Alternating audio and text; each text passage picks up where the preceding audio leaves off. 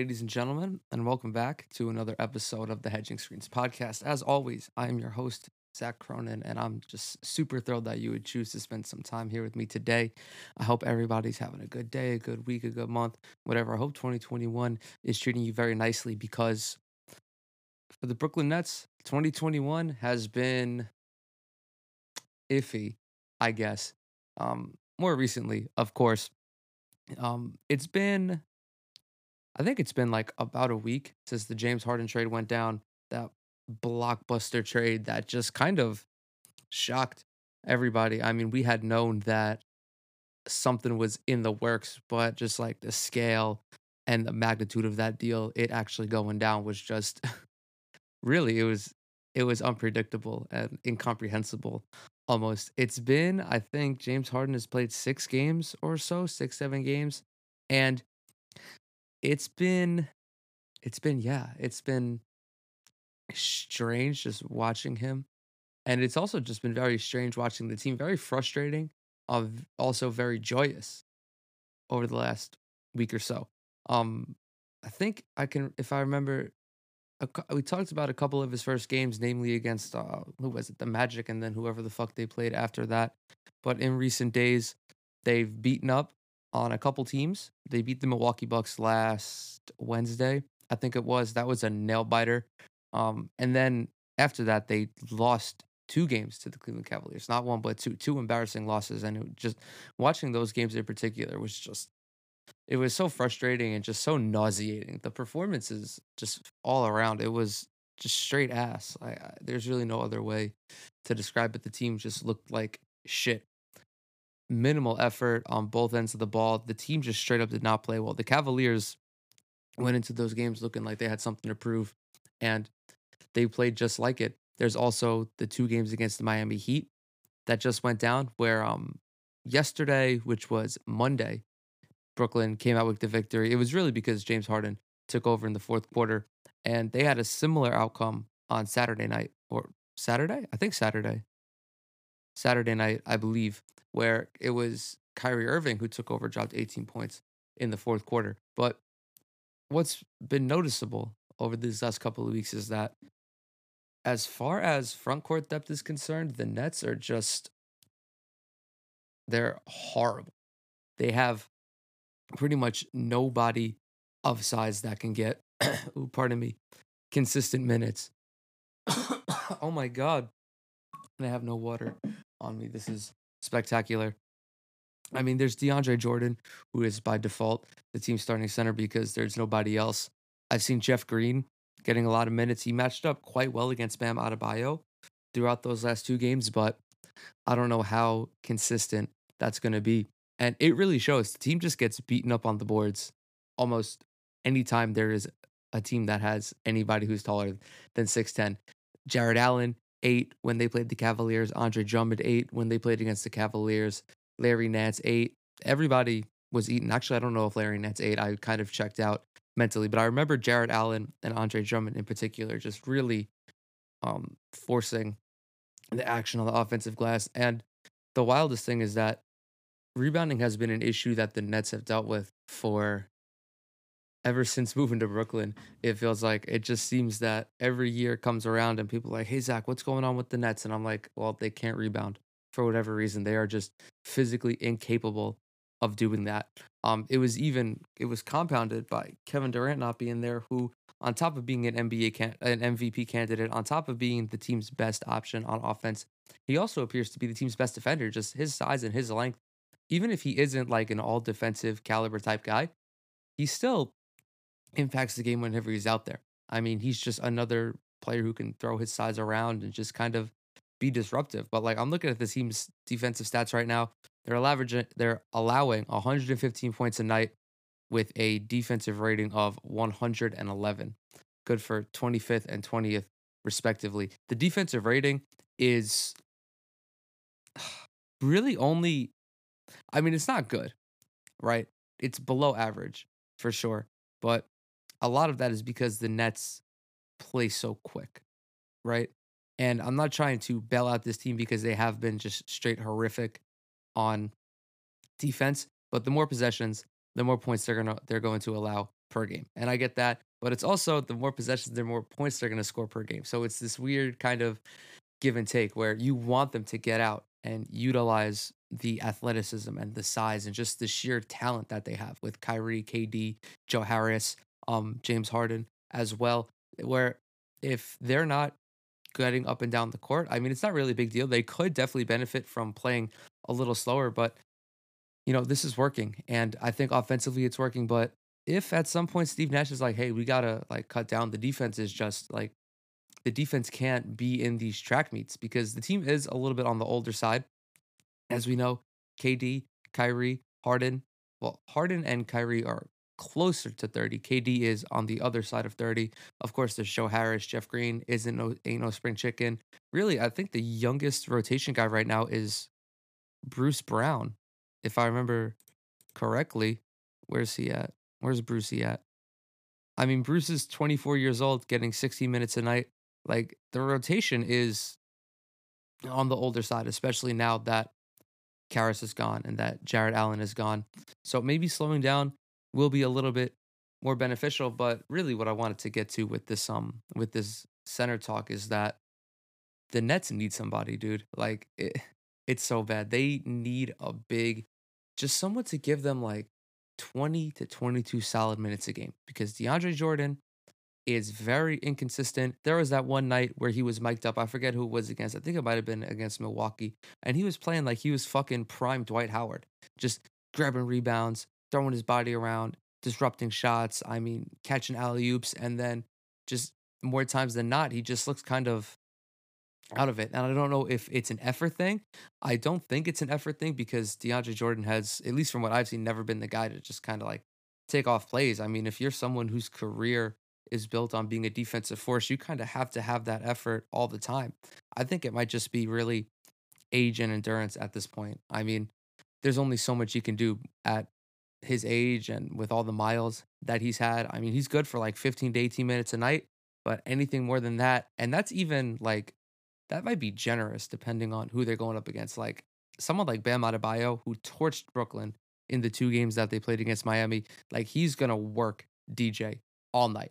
He's gonna work pretty much anyone who gets on him. I mean, Jeff Green did a decent job, but like Bam is straight up too skilled to be contained, and that's really a scary sight because just when I was watching these two games against the Heat, it was a much different viewing experience because against Cleveland, the Nets were getting beat on effort plays. They were slower to the ball, not grabbing rebounds, not finishing possessions.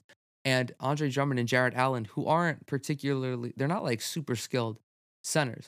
They're not the type of Joel Embiid, Nikola Jokic, Bam type center. They're more their style reflects more of like Steven Adams and Clint Capella. Andre Drummond is kind of like the elite big in that regard. I mean, the dude is putting up 18 and 15 but because he's just so big and so athletic, but yet he's not really the most efficient scorer. And we're going to touch on that a little bit later. So when you're just getting beat out on effort plays, it always stings a little bit more. I mean, watching Bam the last couple of nights, this guy's hitting fadeaways and, turnaround jump shots on the block. And they were just shots where you watch it and it's like, you know what? That's just when better offense is better. That's when good offense beats good defense. And there was really nothing the Nets could have did or could have done to alter that. Fortunately, I think they got a little bit lucky with just Miami's roster situation. No JB, no Jimmy Butler. He was absent with health and safety protocols. I believe Tyler Hero was out as well. Um, I think there was somebody else. Avery Bradley wasn't present, but like the Heat, they put up quite the fight in those two games, and yeah, it further highlighted the Nets' need for just like a legitimate backup center. And there have been reports circulating.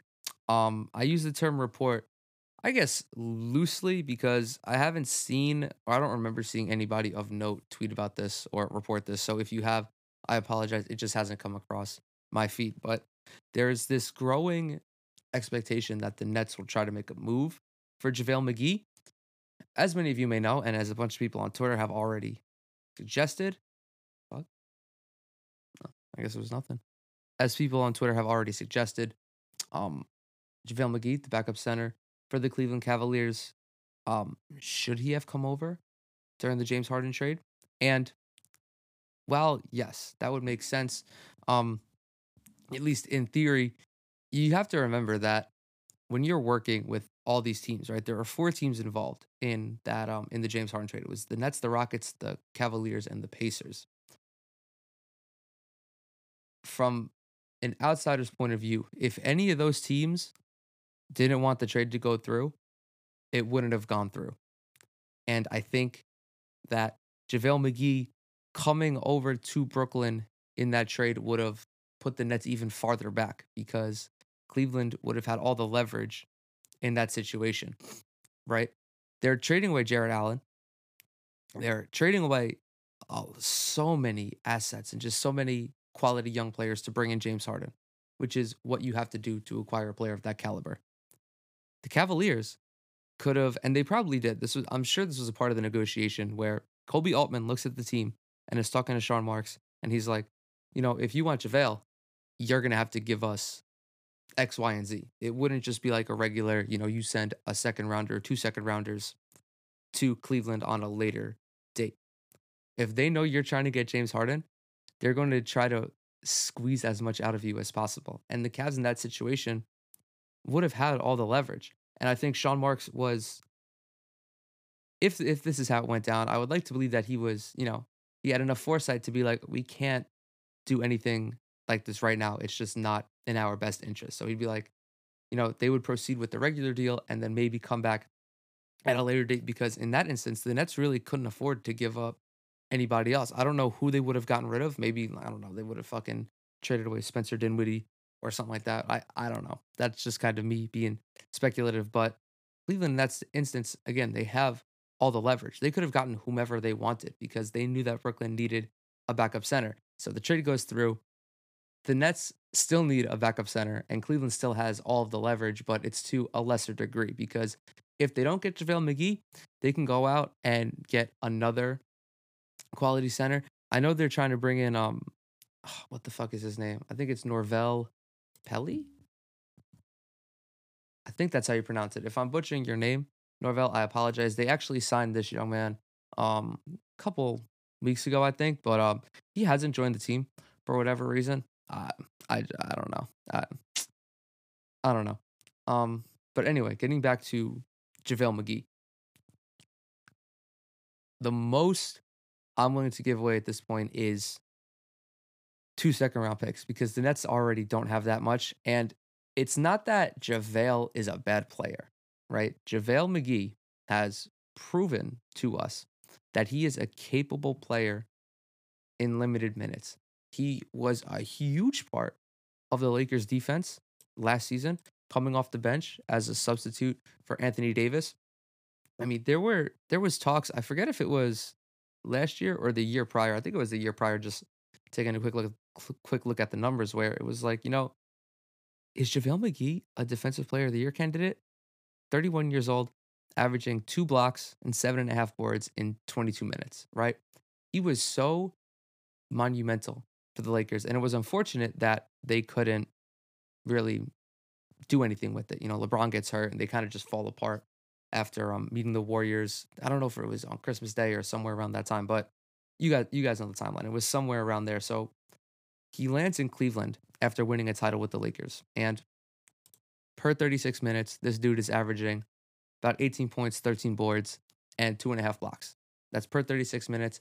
Also, he's averaging about 5.5 personal fouls in that time as well. So as you can see, there's a reason why he's not getting all these minutes. I feel JaVale is trying to do too much. He's actually at about like 16 minutes a game, which is a little bit less than his career average. But like, again, the production in that time, it's quality production. I would love to have JaVale McGee on this roster just as another big body to put in the paint because although he's 33, he might even be 34. Nah, 33. I would just turn 33. For someone who's 33 to be able to produce like that in limited minutes, I mean, he's got a PER of about 18. He's shooting 45% from the field, which is not that great, but like he just appears to be an upgraded version of DeAndre Jordan, right? And with DJ starting, it would be fucking amazing for the dude to come off the bench behind him to be even better. Now, of course, it's going to come down to What are the minutes going to be like? I think it's going to be whoever's hot is hot. I do. If I were Steve Nash, though, I would fully expect JaVale McGee to be on the court in the like what the NBA considers clutch time. It's like 5 minute, the last 5 minutes of a game that's within 5 points or something like that. And that's if the other team chooses to run a center. Like we're talking about going up against the Heat again, right? They got Bam out there. JaVale's got to be out there at a later date. If they meet up against the Sixers and this were to happen, which I fully hope it does, I would love to see JaVale in Brooklyn. Like you're talking about going up against the Sixers team with Joel Embiid. I'm not saying JaVale would be able to stop him because at this rate, no, the only person that's stopping Joel Embiid is Joel Embiid. It would just be nice to, have a competitive player out there who is capable of, kind of just bodying up with this big center and, just kind of being disruptive. I mean, that's really all we can ask for at this point. Outside of that, just someone who can grab rebounds and just plays with intensity because some nights the Nets come out and it looks like that Bruce Brown is the only guy playing with any energy.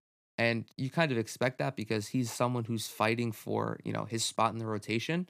But I just don't like the optics of that. I mean, a couple nights ago, it was Saturday against the Heat. Kyrie was really the only guy who was trying to do anything offensively. It was just very odd. Like, and if I remember correctly, Kevin Durant was out. I think he was out for that game. I'm just gonna double check that real quick. I'm like 99% sure that he was. No, Kevin Durant was present in that game actually. Fascinating. Very fascinating. Um oh no, my gripe was that even though okay, so what's been weird is that ever since Harden has come over, he's been so reluctant to look for his shot. Like he is if you were watching him, if you had never watched James Harden before, but like someone told you about all of his stats and him winning MVPs and shit, if you were to watch him with the Nets, you would not believe that this guy averaged upwards of 30 points a game for like 4 years in a row. He just wasn't really aggressive. And it was very odd because there were open shots and Harden was just passing them up, trying to find KD or Kyrie or Joe Harris. And I understand it. And clearly it worked. Harden had 11 assists. Joey, Kyrie, and KD, they all ate. They all played spectacularly well. But what really gets bothersome sometimes is when Kevin Durant is on the bench and it's Kyrie and Harden on the floor together, or it's Harden on the floor by himself, and he still doesn't look for his shot. I don't know if it's like him being uncomfortable or him not wanting to step on anybody's toes, but like at some point, you got to remember that you're James Harden. You're a bad motherfucker. You're one of the baddest motherfuckers to ever touch a basketball. Like, if there's an open shot, you can take it. I don't think Kyrie and KD are going to be upset with you getting buckets. And it showed because they come out the next game. Harden has, I don't remember how many points he had exactly. I think he might have had like 10 points in the fourth quarter. And, I was happy to see Harden asserting himself because in a game like this, yeah, he had 10 points in the fourth. In a game like this, neither Kyrie nor KD were playing particularly well. They shot a combined 12 of 38. 12 of 38 had 36 combined points. It was hands down a really shitty performance from both of them. And just watching the game, the numbers are a little misleading because there were a lot of shots that just simply didn't fall. I mean, Kevin Durant had a couple shots early in the game where they just brimmed out, and there's really nothing you can do about it. It's just sometimes, the best players, they just miss open shots. It's just how basketball goes. It's how the game is. But James Harden was like, okay, you know what? I got to put the team on my back. And he kind of just popped off. He had 20 points on 10 field goal attempts, 3 of 5 from three, 3 of 5 from the line. But again, scoring is not going to be an issue with this team because between Harden and Harris and KD and Kyrie, you're looking at really anywhere from like 75 to possibly even 100 points every night. The bench is a little inconsistent. Granted, DeAndre Jordan is still good for maybe like 8 to 10 points, depending on how unselfish the team is that day. It just, sometimes They might not be looking to pass if the defense is giving them a bunch of shots. That's cool. I mean, Jeff Green, I really liked what I saw from Jeff Green yesterday. Although he didn't shoot particularly well, he was getting to the free throw line at a pretty decent rate. And then really outside of that, there was nothing to really nothing to write home about. Landry Shamet didn't play, which I thought was interesting. But yeah, Landry Shamet, I don't know what's going on with him. Same thing with Tyler Johnson, TLC, like those guys. If and when they get minutes, they have to do everything in their power to make sure they're a net positive. But again, it all comes down to the defense. And if Brooklyn is unable to hit on JaVale McGee, there is, I don't want to say, I guess the proper word would be there's a longing from the Brooklyn Nets or people. I'll read the quote first and you'll get it. This is from the Ringer's Kevin O'Connor, who I think it was during a podcast or it was on a YouTube video or something. He says, quote, people around the league say the Nets are hoping that Andre Drummond gets bought out. That would be um I think that would be the fucking ideal scenario. So Drummond, as we know, is virtually a walking double double. This guy steps on the court and he's just so muscular. He's so massive. He's so strong. He's like 6'11, 285 pounds, but he's fucking a brick shithouse. He's built like a goddamn linebacker, like a middle linebacker in a fucking offensive tackle's body. He is just so massive. And, the rebounds, they kind of just gravitate towards him because he's so fucking big and he's super athletic, like crazy athleticism from this guy. And as a result, he's been like one of the league's best rebounders ever since he entered the NBA. He's at about 14 and a half boards right now, which is, again, tops in the league. He's also scoring about 18 points a night, which a lot of it is just because he's so prolific on the offensive glass. He's also basically undeniable inside the paint. I mean, he's just like, I don't even really know how to explain it. Um, it's just like in the restricted area, he, I don't really know, dude. Like he could be so much more efficient. Like his scoring numbers would be stratospheric if he just shot, better inside the paint. Like right now, he's at about 55%, which for a guy like him, that it should be up around like 70, 75, dude. Like, I don't know what's going on. Granted, I haven't watched too much of the Cavaliers, but uh, it might just be that the Cavs roster is so fucked up that he's kind of just like in this weird spot, but yet he's still averaging damn near 20 points a game. I mean, the free throw shooting is not great, but it's 52%, 58%, which is decent enough. Like you can't intentionally foul this cat anymore. The issue though is that he does not want to be in Cleveland. I'm just saying that speculatively. I don't Nobody really wants to be in Cleveland. He is on the final year of a contract. Um, is it 28 million? He's about 29 million, actually, 28.75. Um, I don't know if there's anyone who would trade for Andre Drummond just because, again, the contract is so massive. And it's not that he doesn't produce, it's that he doesn't really produce to the to what the money says he should. Like 28 million is super duper star type money. Maybe not super duper star, like superstar type money. Like this is what Joel Embiid's gonna get. This is what Nikola Jokic is gonna get. Giannis, LeBron. Well, I mean LeBron is in a different stratosphere when it comes to that. But the hope, yeah, I could see why the hope would be that Drummond gets bought out. And I didn't listen to the entirety of what KOC was saying, but you know, the Nets, they do have spots available. I think they still have two more after signing Norvel Pelly. And if Drummond were to get bought out and they can get him for like a mid-level exception or use the disabled player exception to bring him in, I think it drastically changes the outlook of this team because Drummond pretty much solves all of their problems while giving them an extra 14, 15, 16 points. I mean, dude comes in, plays lockdown defense. I don't want to say lockdown. I'm not going to say lockdown, but he plays very quality defense for someone at his position. He's a big body. He's really difficult to throw around. I mean, inside of 6 feet, this is courtesy of NBA.com. Inside of 6 feet in 14 games that the league has data for, Drummond is allowing his opponents to shoot 53.8% inside of 6 feet. The league average, 60.8, a differential of minus 7.1. Overall, Drummond is allowing his opponents to shoot 44% from the field, a differential of 4 percentage points. This guy is a quality defender. He is an elite rebounder. The numbers, like, if he's elite at anything, it's rebounding. He's a fantastic old school type of center.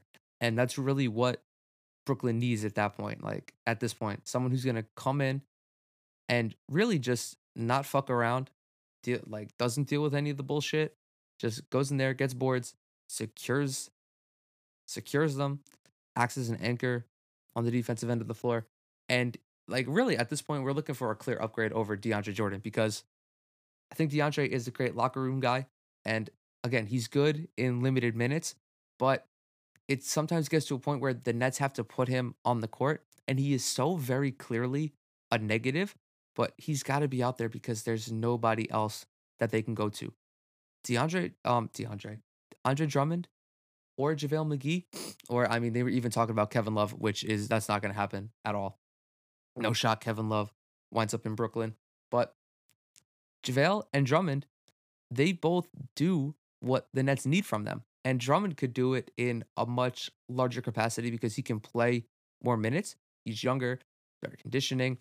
He's not as I don't want to say he's not as undisciplined as JaVale because he does still draw a lot of fouls or he gets a lot of fouls called on him. He doesn't really block that many shots. But I mean, for a guy who is going to give you 15 and 15, I think you'll take it. And it's not that like there is no other option for Brooklyn. If Andre Drummond does get into foul trouble, you can call on DeAndre Jordan. I'm sure their minutes are going to be split quite evenly.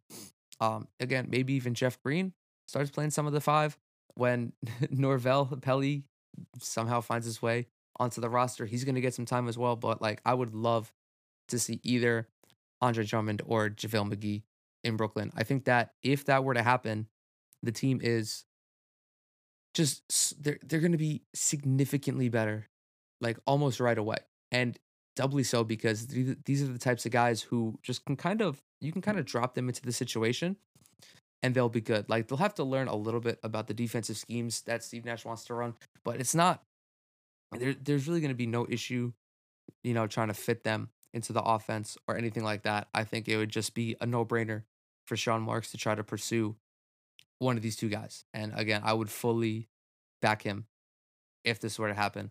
Um, and that's pretty much all I've got to say about that. Like, I hope that it comes sometime soon, and I hope that they don't wind up trading away anything, really anything more, than like a second round pick, because at least in JaVale's case, he's not gonna really need more than that. And I mean, I don't know. Like I don't know. Regardless of what happens though, I would love to see one of these two guys in in Brooklyn. And I think that they would kind of like I don't think they would mind it because, you know, if the Cavaliers or Andre Drummond goes to the front office and he's like, I want to get bought out, I want to go to Brooklyn. Like I think that that is a legitimate thing that might happen. Like if Andre Drummond sees the Nets as a contender, which they see this is tricky now because they have the talent to be contenders. But I do not see them as serious contenders, especially because the Lakers are the team to beat right now. Um the Lakers are just significantly better than pretty much everybody else in the NBA right now. Even if the records don't show it, right? The Lakers are still 14 and 4. They only have a 1 game lead over the Clippers in the Western Conference. They only got a 2 game lead over Philadelphia, like overall. Philadelphia is, I think, they're fourth. They're fourth in wins, but or they're tied for the third most wins, but I think they're fourth because they have two more losses than Utah does. Either way, the Lakers, as far as just like roster composition, talent, experience, veteran leadership, there's also that LeBron guy who's pretty fucking good, who's on the team. Like the Lakers, they're the team to beat right now. And any team that's going to be called a contender is going to be compared to the Lakers in some regard. The Nets, right now, the Nets roster as it is, if they were to somehow make it out of the East, they're going to face the Lakers, and I would not pick them to win that series because they're not the most well rounded. They're not the deepest. They got KD, Kyrie, and James Harden, and that's great. But they wouldn't be able to stop the Lakers. No one would be able to guard Anthony Davis, who's gonna.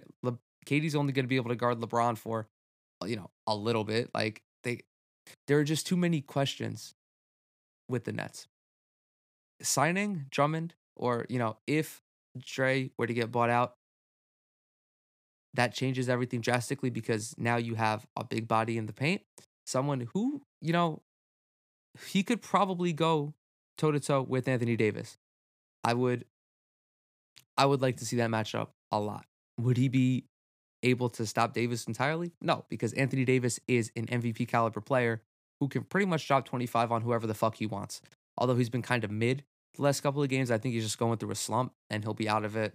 He'll be out of it soon. I mean, he's too talented of a player to stink for an extended period of time. And there was even like a quality performance stuffed in there. I think like 5 of his last 7 games he scored fewer than 20 points or something, but then there's this one game where he had like 25 or some shit. I don't know off the top of my head, but I remember just checking and being like, okay, he's slumping right now. Whatever, shit happens. But yeah, dude, I would love to see one of these cats in Brooklyn. I think that like after that, you're just trying to, you know, improve defensively, whether it's effort. Like again, Brooklyn has some dudes who can defend on the perimeter. Kevin Durant can do it. Bruce Brown can do it. Um, James Harden a little bit. Uh, but yeah, I think securing JaVale or Drummond really just elevates the team to like legitimate contender status. And then maybe I think that it would be easier to retain JaVale longer term because if it were not to work out this season, I think Drummond might go to a team that can offer him a little bit more because he's going to be 28 in August. He's still got a few more years left to, get a bigger contract before he's got to kind of just be like, all right, well, I'm fucking washed and I just got to go to a contender just so I can win a title. Like Dre is farther from that than JaVale is, even though JaVale's already won a bunch of titles. I mean, who doesn't want to keep winning titles? And if they can do it at the minimum or something, I would I'd fully expect that to happen. But we're gonna shift to um a team who Steve Kerr thinks might actually be contenders, and it's not his Golden State Warriors. It is in fact the Utah Jazz. A couple days ago, this is what Steve Kerr said about the Utah Jazz. Quote, Utah's a veteran team. They're trying to win a championship right now, and I think they're capable of doing so. They are where we were 3 or 4 years ago. Sorry about that. Now, uh, Tony Jones, I think it was him, wrote this up for The Athletic.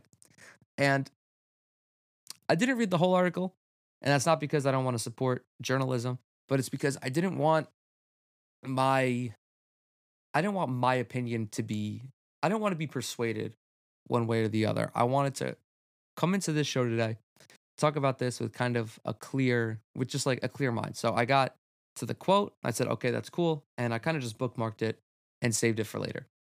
The Jazz are probably the most surprising team in the league right now. They're at 12-4. They're third in the Western Conference. They they look spectacular. They're on what is that, like a 9-game winning streak right now? Um, 8. Pardon me. They've beaten the Trailblazers, they beat the Clippers, they beat the Spurs. They did get blasted by the Nets, although they were a little depleted during that game. They beat the Bucks. Always good when you beat the Bucks.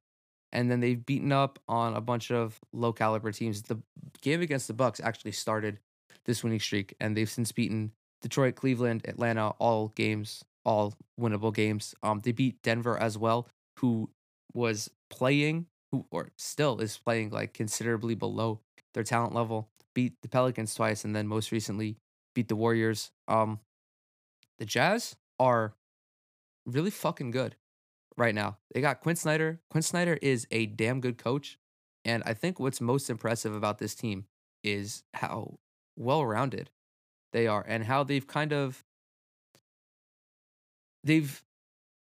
continued to modernize since Quinn Snyder took the job, but now they are peaking, right? So just for some context, Utah is an elite defense, right? Third in both defensive rating and points allowed per game.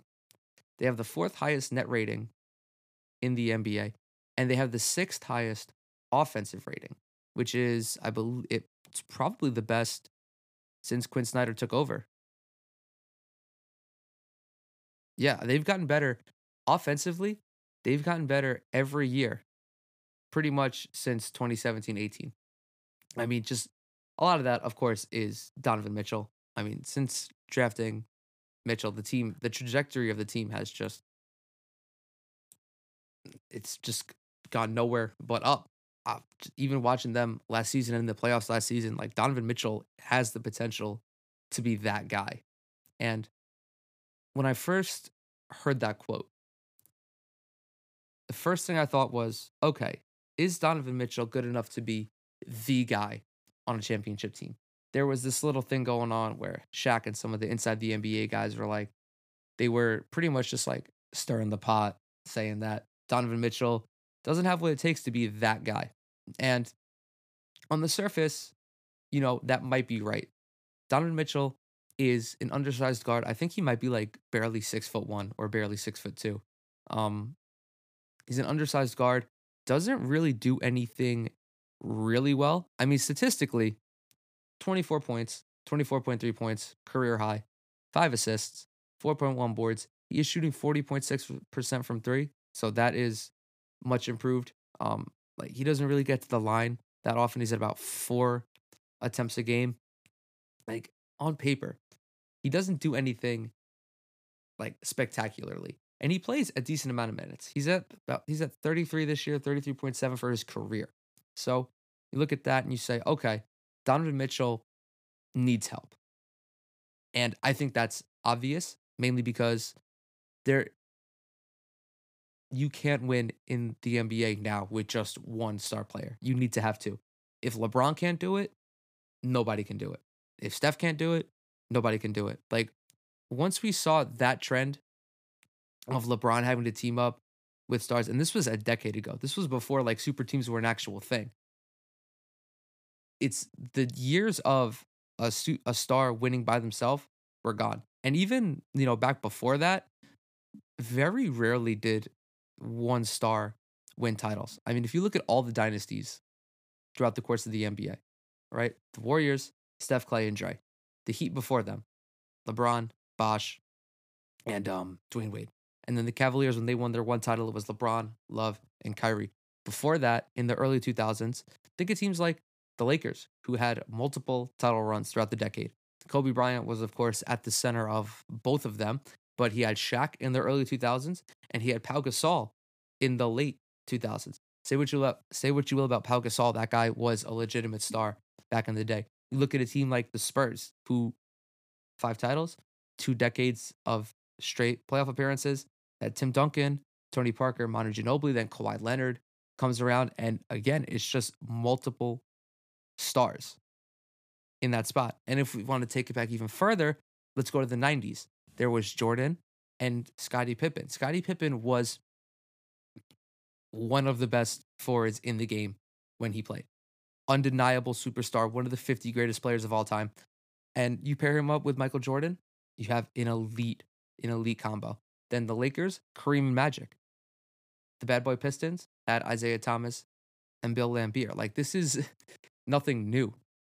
This is nothing new. Like throughout the course of the NBA, you've always needed multiple stars to win championships. It just so happened that back in the day, you kind of lucked into that I guess, as opposed to guys, actively taking control of their destiny. Like that was really what LeBron did was he ushered in the era of player empowerment. Like you could pretty much decide whether you wanted a chance to win a title or not.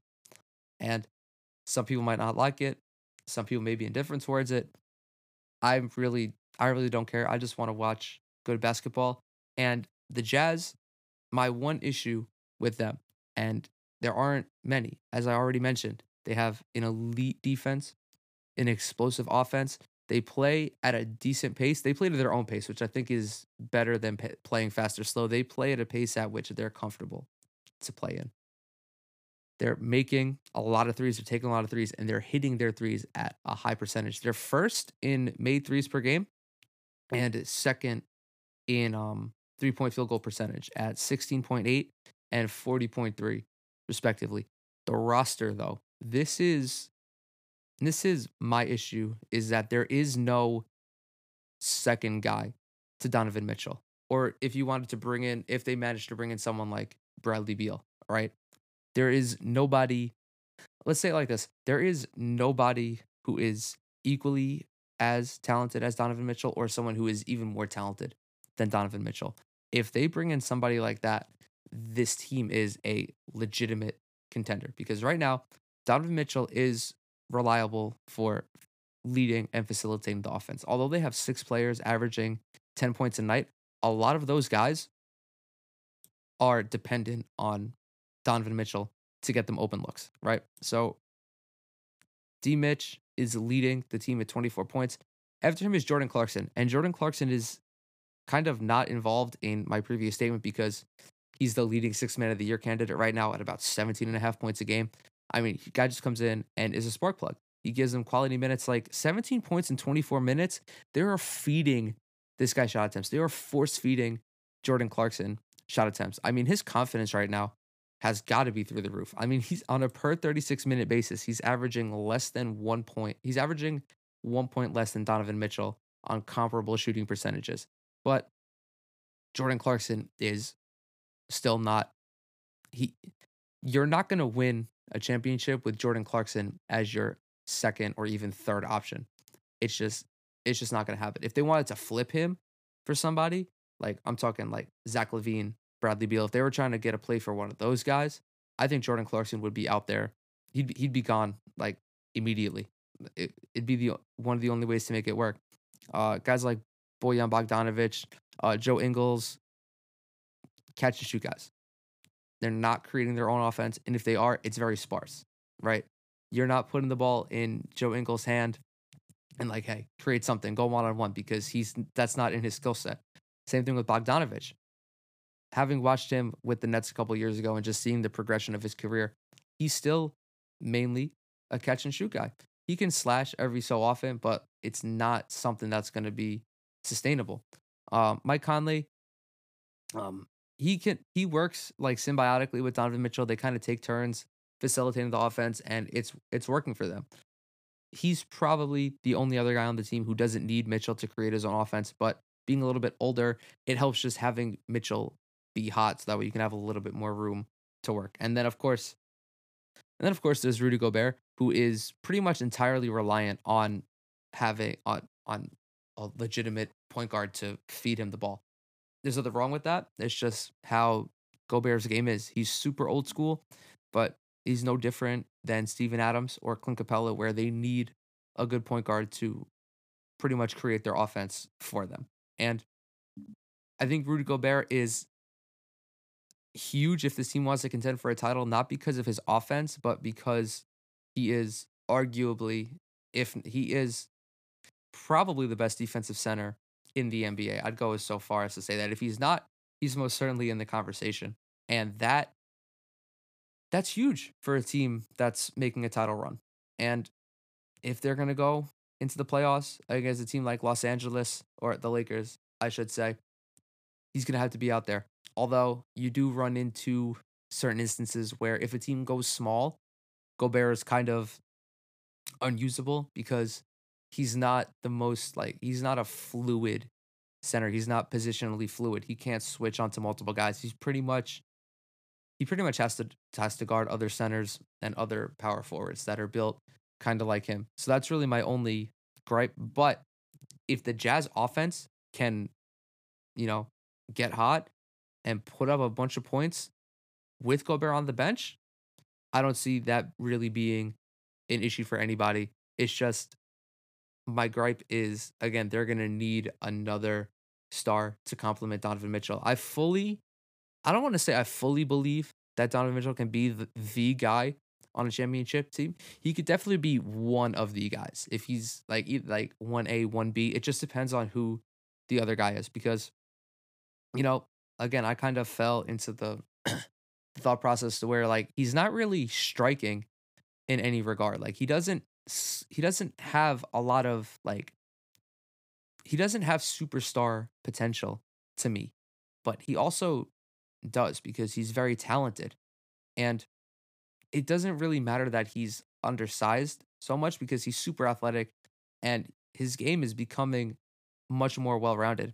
And when we watching him last postseason, I think it was last postseason, um, just this dude averaged 36 points across 7 games. Like that's unfathomable production almost. 36 points on 53% shooting. Like, of course, is that sustainable for an entire postseason?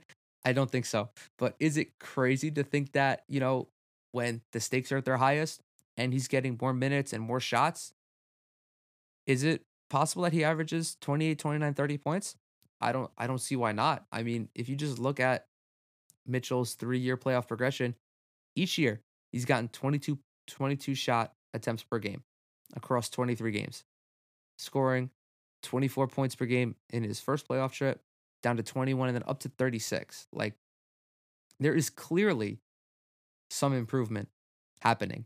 And maybe just because we're not like we don't see it during the regular season, so we just don't know, but if the Jazz have the kind of player who can I don't want to say coast during the regular season, but just like, kind of put it on cruise control and then turn up in the playoffs, like it really that's all that matters. Like as long as your guy, as long as your number one plays like a superstar in the postseason, the regular season really doesn't matter, especially because the Jazz are a great regular season team who have a roster that can contend with pretty much any team in the NBA. It's just that the playoffs are different because once that happens, and you start playing a series against somebody, the team learns how to play some of your more important players off the court. Unless you're going up against the Bucks, where Mike Budenholzer just fails to make adjustments, but that's kind of what happened the last 2 years for the Jazz. They play against Houston or whomever, a team that can play small, and they get Rudy Gobert off the court, and it's pretty much just Donovan Mitchell going 1-on-5. Like they're they're just gonna need another guy to kind of alleviate that load. And I'm curious to see they if they go about it because like I don't know what their championship window looks like. They're definitely on the come up.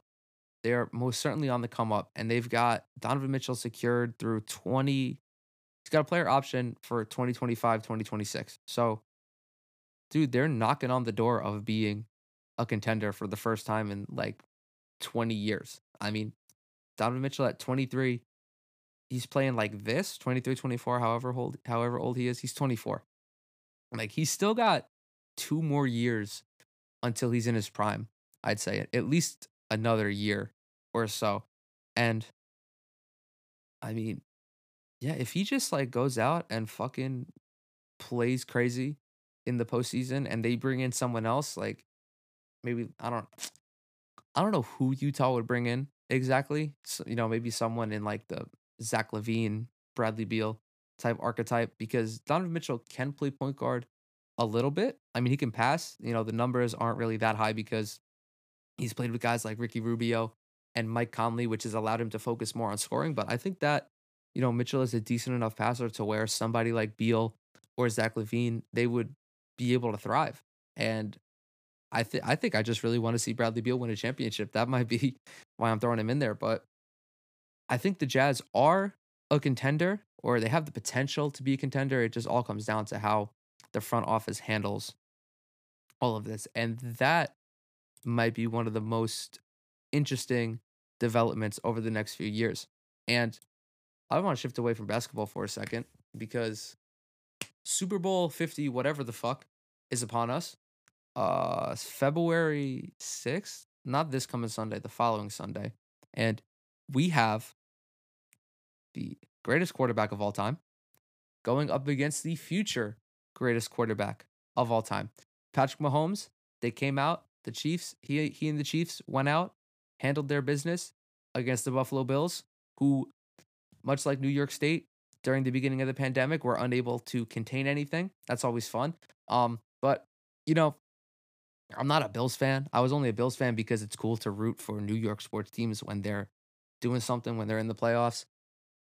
I was rooting for the Bills, but I knew that deep down in my heart that there was no way, there was no way they were beating the Chiefs that day. Even though Patrick Mahomes was hurt, he was dealing with that turf toe after going through the concussion protocol and all that. I just knew that it was no, it was done. Like Patrick Mahomes is just too good. Like this guy hasn't fucking. I saw the stat where I think it was like he hasn't trailed by more than a possession in a game since like 2016, which is when he was still in college. I don't know the specifics of that stat, but it was something in that vein. And yeah, just as I expected, Mahomes came out, was slinging the rock all around the football field. Tyreek Hill was eating, Travis Kelsey was eating. Um, and for him to go up against Tom Brady, who many people are starting to talk about being the greatest athlete of all time, he's now on his way to his 10th Super Bowl.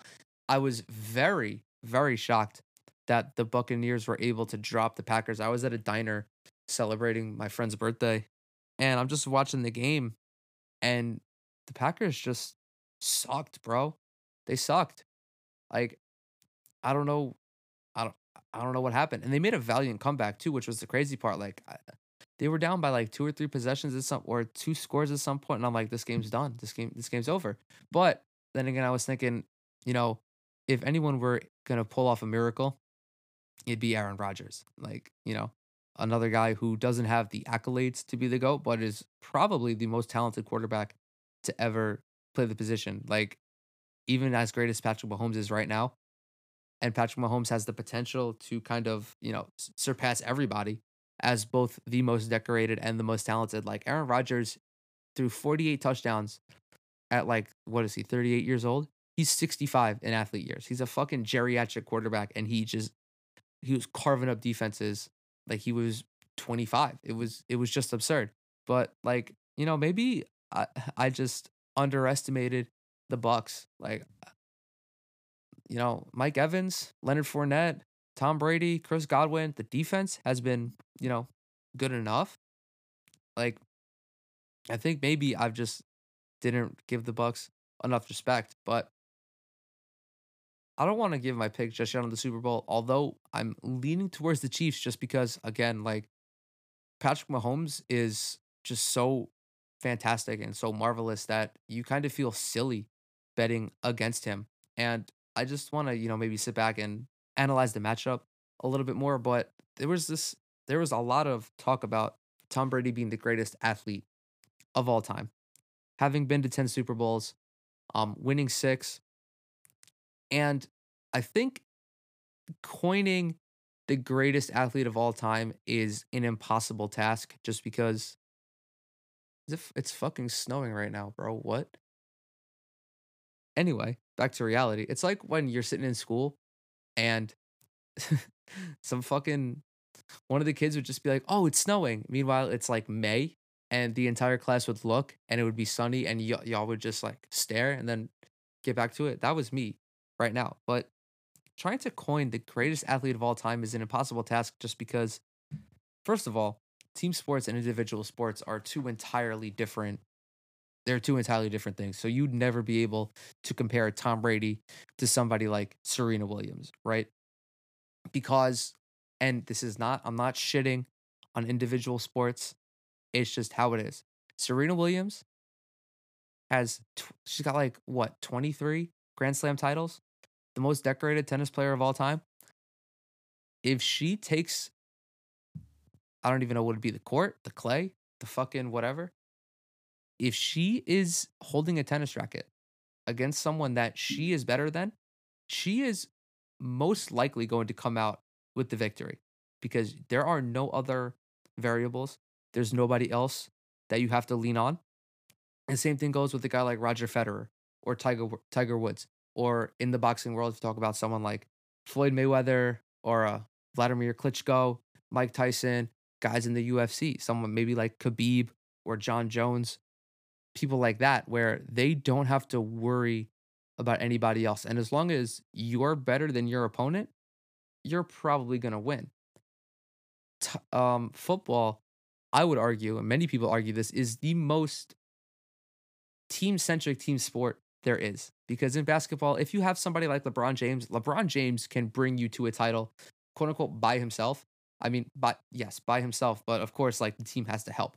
Football, like you really have to have a strong team to win the title because if the offensive line sucks, the quarterback isn't protected properly, the running back doesn't have any holes to blast through, your offense isn't going to go anywhere. On the flip side, if you have an elite quarterback and kind of average receivers who can't catch the ball, your offense is just it's gonna falter. Defensively, same thing. If your secondary is ass and they can't defend and the linemen aren't putting pressure on the quarterback and just, making just overall being disruptive, you're not going to win. With all of that said about the differences between individual sports and team sports, I'm not going to compare Tom Brady to somebody like Serena Williams or Floyd Mayweather because it's entirely different. And that doesn't mean that individual sports are any easier or any or more difficult. It's just that the reliance is merely on yourself. Like if you lose, it's your fault. But if you win, you get all the glory. In that regard, you could easily make the argument that Tom Brady is the greatest team sport athlete of all time. Right up there with somebody like Kareem and Michael Jordan. I don't really know like baseball people, but I guess you could throw. I don't even really know, so I can't even really make that argument. Someone like Wayne Gretzky, maybe, but I don't know. Well, actually, you know what? We have the power of their internet. I'm gonna go to Wayne Gretzky's hockey reference page, and so okay, Wayne Gretzky, 4 Stanley Cups. I don't know if that's the most ever or not, but Wayne Gretzky, for someone who doesn't know hockey like I do, I know that he is the greatest hockey player of all time by a wide margin. So 4 Stanley Cups seems pretty good. And again, I can't really talk about like the competitiveness of hockey just because I don't know, but we'll throw him in there. And I think when you're talking about these kinds of, this level of greatness, people are going to use the fact that Tom Brady has lost a couple Super Bowls against him. We see that all the time when you're talking about the GOAT debate between, LeBron and Jordan. Jordan is considered the GOAT because he's won 6 finals, went 6 of 6 in the finals, 6 finals MVPs, immaculate stats, great accolades. LeBron can match the accolades, can match the stats, but hasn't had the success in the finals. And it's different because these kinds of debates require context, right? LeBron has been on the weaker team more times than not in his trips to the finals. Jordan and the Bulls, Jordan and the Bulls were always the best team. I don't want to say always. There may have been like a finals or two where they weren't the favorites, but even then, it was close because Jordan was pretty clearly the best player in the league at that point, and the Bulls had a fantastic team every year, just from top to bottom, immaculately constructed. So that obviously is going to make them be the favorites more times than not. Not saying that LeBron, I don't even know what I'm trying to say here, but Tom Brady to be the greatest athlete of all time, I think there's definitely a debate for it, but like it's a debate that you kind of can't even have because all the sports are just like so different. I mean, he's undeniably the greatest NFL player to ever live. Like that really isn't a debate. But to compare him to guys in basketball or hockey or baseball or to tennis, fighting, golf. Like, I think it's just, I think it's silly. And we're coming up on an hour here. So, with that, I'm going to close this one out. Thank you all so very much for listening. If this is your first time, welcome. If you're returning, welcome back. Any way you could support the show is much appreciated, whether it's following us on social media, um, listening, obviously leaving on likes, stars, however you can support the show. I really do appreciate it. And I want to thank you guys again. And with that, I'll catch y'all in the next one.